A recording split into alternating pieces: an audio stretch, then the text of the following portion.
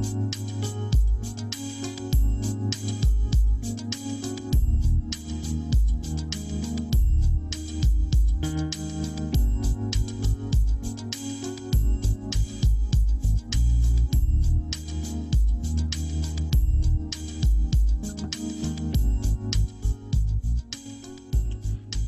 of the world, good day and welcome to the Brothers Talk with your hosts Rod, Scott, and Norm, where our purpose is a simple one.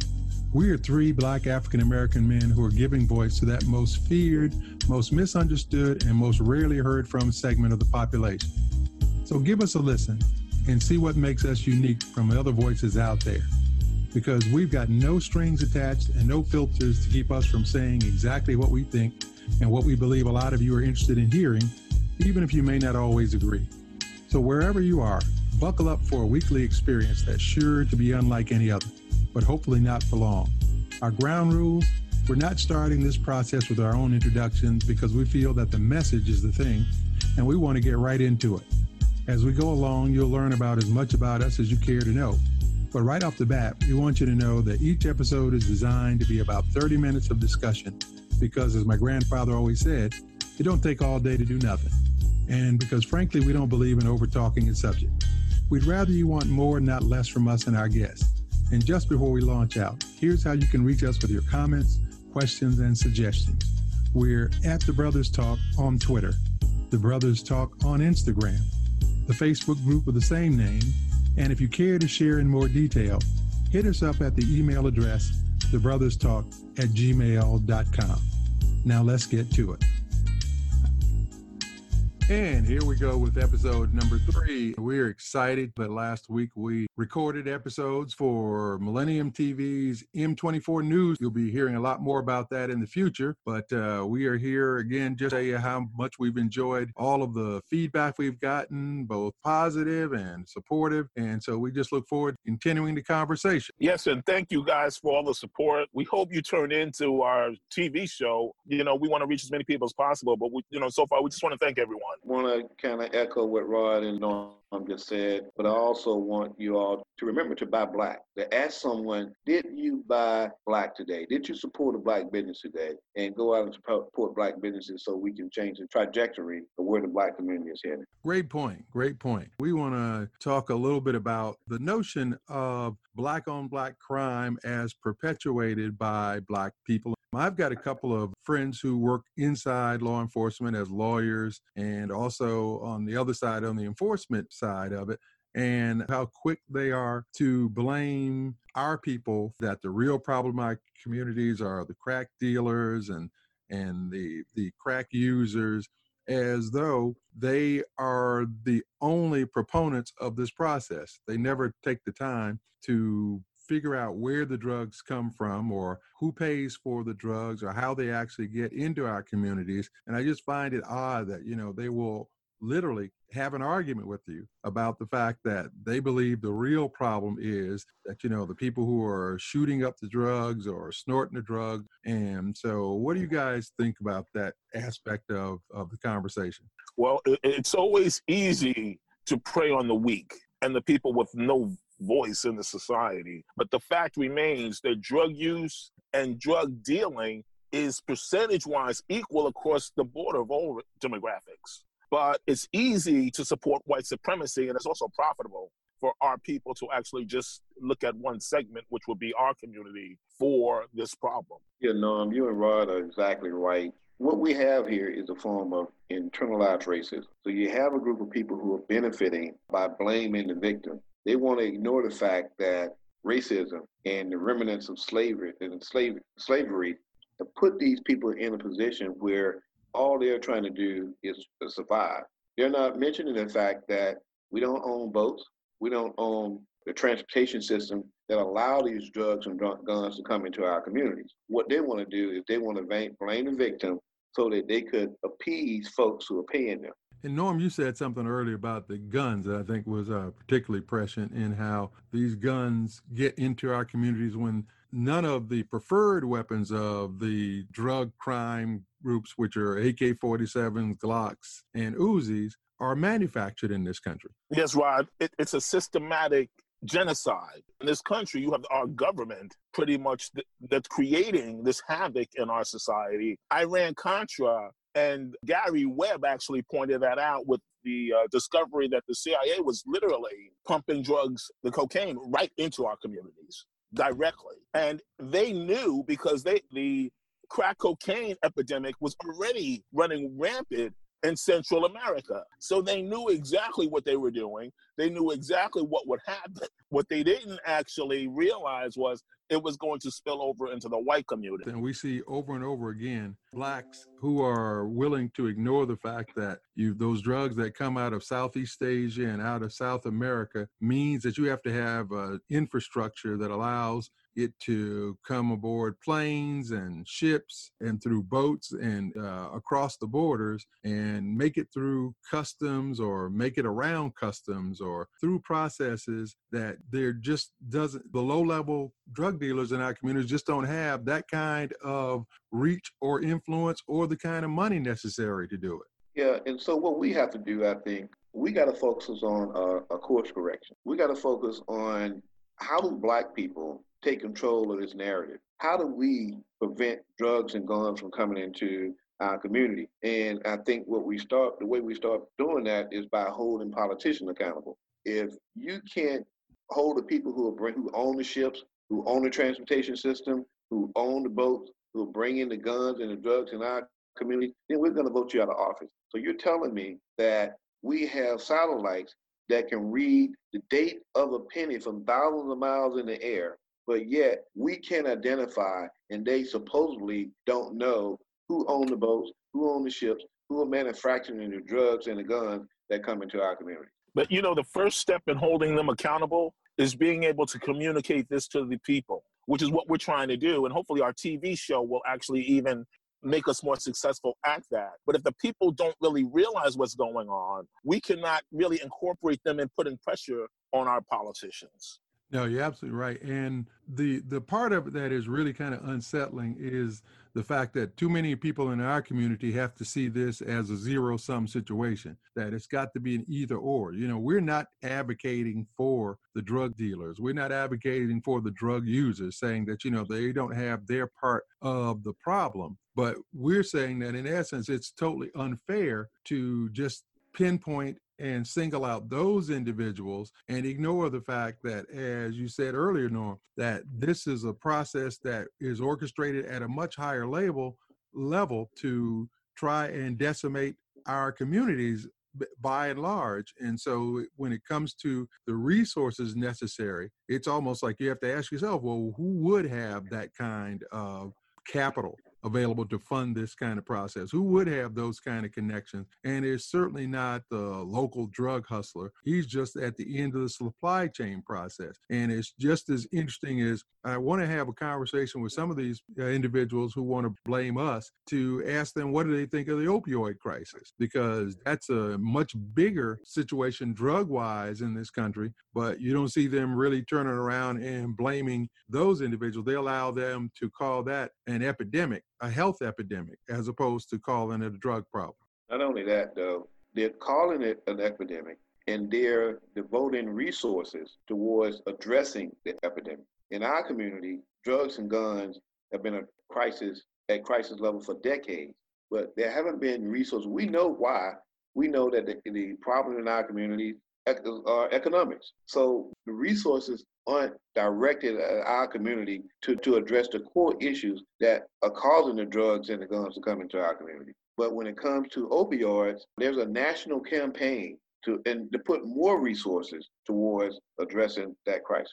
Right. So we've got this ongoing debate that allows us to focus on not only just pointing out what the issue is, but then looking at what are the potential solutions. And so, as you said, Scott, one of the things we should be trying to do to change the direction of the conversation is posing what kind of solutions could be put in place. And so, of course, we want to start by saying, like, it's a bigger problem than just thinking that you can continue to arrest the crack dealers, but you have to look above that process and say, well, who stands to really gain from the drug use in our communities? And would those individuals be as quick to use drugs or sell drugs if they had opportunities to get good paying jobs, if they had opportunities to get quality education, if they had opportunities to be a more part of the American dream. And all things being equal, we also have to ask ourselves, if drug use and drug dealings equal against, across all demographics, why aren't other demographics in prison and being charged the rate that we are? That's really profound when you think about, and Rod, just thinking about what you said, who stands to benefit. Let's look at this equation. So you have the people who are supplying the money, who are producing the drugs, and the folks who are transporting the drugs to whatever mechanism necessary, whether it's boat, plane, train, or whatever. And it's going to the dealer, low-level dealer, and the user. The only thing changing that equation are the things that change are the dealers and the users are going to prisons, and they are replaced by other dealers and users, and they go to prison. And the other part of the equation never changes. The folks at the top who are making the money, who are producing the drugs and the guns, stay the same. And in our communities, we keep sending the same people to prison. And, you know, what continues to just be kind of aggravating in that conversation that we have, as I said, we talk with lawyers and law enforcement people and other members of the community as well. But I think it's particularly heinous in my viewpoint when I'm talking to people who are actually involved in the system. You know, those folks who are outside looking, well, they're kind of gadflies who just have their own opinions, and everybody has opinions. But when you're inside there and you recognize that the predominant number of people being arrested and locked up for drug crimes look like you, when you realize that the whites who are arrested get pretrial intervention, so they never actually have to go in front of a judge, and so they don't see the inside of a jail cell. Just like you said, Norm, when you realize that for a group of people who makes up somewhere between 13 and 14% of the population, which is Black African Americans, and yet we're somewhere near half of the prison population, particularly for drug-related offenses. And when the FBI statistics say that we don't use or commit drug crimes at any greater rate than any other group, that these individuals would still seek to find a way to lay the blame at the feet of the people in our own communities. It's like they, as you said, they've been brainwashed and they don't realize they're doing the work of the white supremacist faction that would continue to want to lock us up and lock us away and benefit from it in the fact that jails are privatized. Well, it's also, Rod, again, internalized racism. And Norm made another good point when he talked about other groups using drugs at the same rate as our community. What I want to do is I want to talk about for a second the impact of internalized racism as it relates to that, because what's happening is if you take a city like Atlanta, a large metropolitan city like Atlanta, people have internalized racism so much to the point that they've been kind of self-imposed this perimeter of area where they live and where they operate and where they work. They don't step outside of that perimeter because for some reason they've been conditioned because of internalized racism. So they're not stepping into other jurisdictions and court systems and see whether people are being given the same kind of punishment and treatment that they're getting when you go to our court system in our communities. Are they given the same kind of sentences? Are they being treated the same way for the same kind of offenses?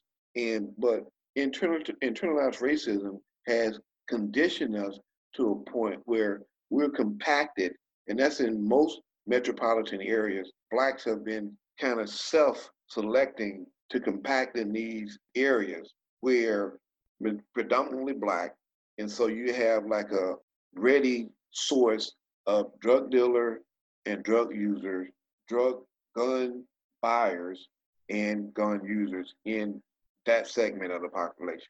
Well, let's go back to how the real drug epidemic with the focus on the war on drugs began all the way back with the Nixon administration, when in essence, you know, they began to take more and more of the manufacturing jobs out of the inner cities. And so as those jobs left, they ramped up the other half of the process, which was public assistance. And so it's not a coincidence that, as Norm, you referred to the Gary Webb article where he investigated the CIA earlier, that at the same time that they effectively went in and basically decimated the Black Panthers, the leadership anyway, that suddenly the drug influx came in as the leadership, the older heads in the Black Panthers were off to jail, and the remnants of the Black Panther Party became Crips and Bloods with access to guns and drugs. This is an ongoing process that we have to not only acknowledge that it happened, but then find the solutions that say that, we're going to really go back and demand that we get access to jobs and better education and information technology, because who in their right mind believes that if given a choice between having a career as a drug dealer where you constantly got to look over your shoulder and you're certainly not going to live to a ripe old age of anything, that you would choose that over the idea of having a job that would allow you to provide for your family and sleep safely at night without worrying about drive-by shootings and things like that. But that's the narrative that not only the white supremacist power structure, but the media that they control continues to want to perpetuate that story as though we are more like animals. And so what I also wanted to note about what you just said there, Scott, was that it's that accepting of the oppressor mentality, because the other piece of that is that the law enforcement that exists is like at the borders of the community. So in essence, you remember one of the things that happened that sparked the riots out in California and the shutdown was when those drug dealers started to spill over into some of the white suburban communities. And Exactly. suddenly then you had this overcorrection on their side of just literally going in like an armed paramilitary force to just arrest literally like every Black person they saw. Well, Rod, you said one really, really, really thing that just stood out, the media, and how the white media always controls the narrative. And as long as they control that narrative, we're fighting against a giant. But the fact that we have a voice in this podcast and on television, if we can just change that narrative or give more people a view of the actual truth, that is the beginning of change. Exactly. And that's part of the reason I mentioned this whole thing about internalized racism, the impact that it's had, to the point that we know where the boundaries are. We've been conditioned, Rod, like you said, in the riots out there, when you start spilling over into the white communities, because the boundaries have been drawn. And for this podcast, I just want people to think about it. Ask yourself, why don't you venture out farther than the boundaries in your mind that for some reason, you've been told, well, they don't want you here, and they don't want us over here, and you can't go over here because they're going to treat you this way. You can't do this, and you can't do that, and you can't, because we're self-imposing those boundaries. And that's one of the things that I think is holding our community back, other than we haven't figured out how do we unify our resources to address some of the issues in our communities when it comes to guns and violence and drugs. This has been going on for a long time. So how do we change course and change our trajectory of where the Black community has been heading for the last 30, 40 years, or even 50 years when it comes to drugs, violence, and guns in our community? Well, we have to control the narrative. We cannot let our enemies control, what people think and believe. And even our people believe what white supremacy is putting in front of them. And we really have to control that. Yeah, and you're really right. I mean, I applaud Tyler Perry for opening that giant studio down there and making more opportunities for Black filmmakers and for his production facilities. But I'm just hopeful that what he will also see is that there's a need to make better Black content than just comedies. Because in essence, for the longest time, the Hollywood narrative was that, you couldn't sell Black movies with Black leading characters internationally until you had Black Panther come out and really just destroy that myth entirely. And so, but the other side of that is that we need to have more conscientious filmmakers who are willing to take some risks to show some other sides of the Black experience than just the lighthearted entertainment, which again, there's nothing wrong with that until you have too much of an imbalance. You know, if you look on the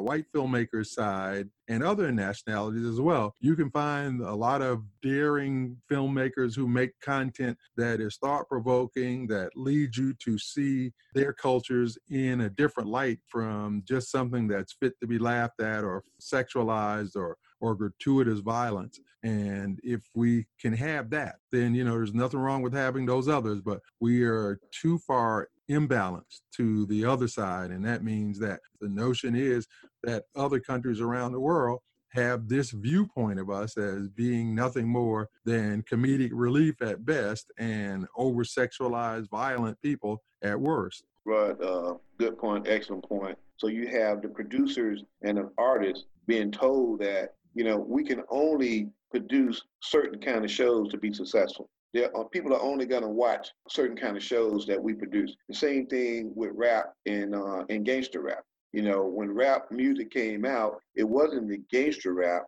but you had the folks, the power be, controlling that narrative that the only kind of music that's going to sell is going to be gangster rap, and that became the predominant kind of rap in rap music. And that with that went glorifying drugs and killing black folks and black on black crime and guns and that whole thing. But all of this, when you talk about that narrative, you're talking about we think that we can only produce stuff that's going to be comedic.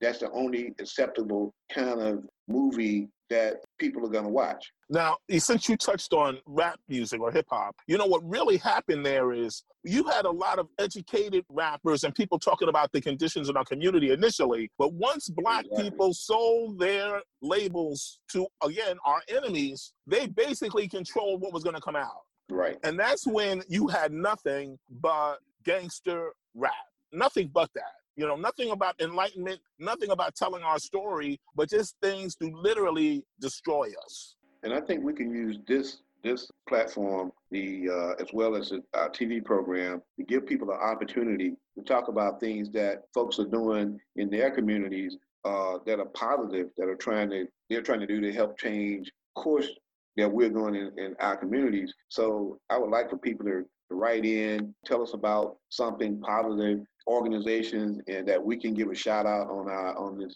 podcast, what they're doing in your communities to make a difference. All right, well, that's it again for now. As our commitment is to keep these broadcasts on our podcast to around a half an hour, we've reached the end of another segment. We want to thank each and every one of you again for spending some time with us, and we hope you'll be back with us again next week on Friday when we drop a new episode. And remember, you can reach us with your comments, questions, suggestions. It's at The Brothers Talk on Twitter, The Brothers Talk on Instagram, and the Facebook group of the same name. And if you care to share in more detail, you can hit us up at the email address, thebrotherstalk@gmail.com. As we said, stay tuned for more information about our upcoming news program on Millennium TV. And until the next time, we'll delve a little bit more into the lack of critical thinking in our communities. Until then, be blessed. Time is now, and that all of us already have, so let's do better every day.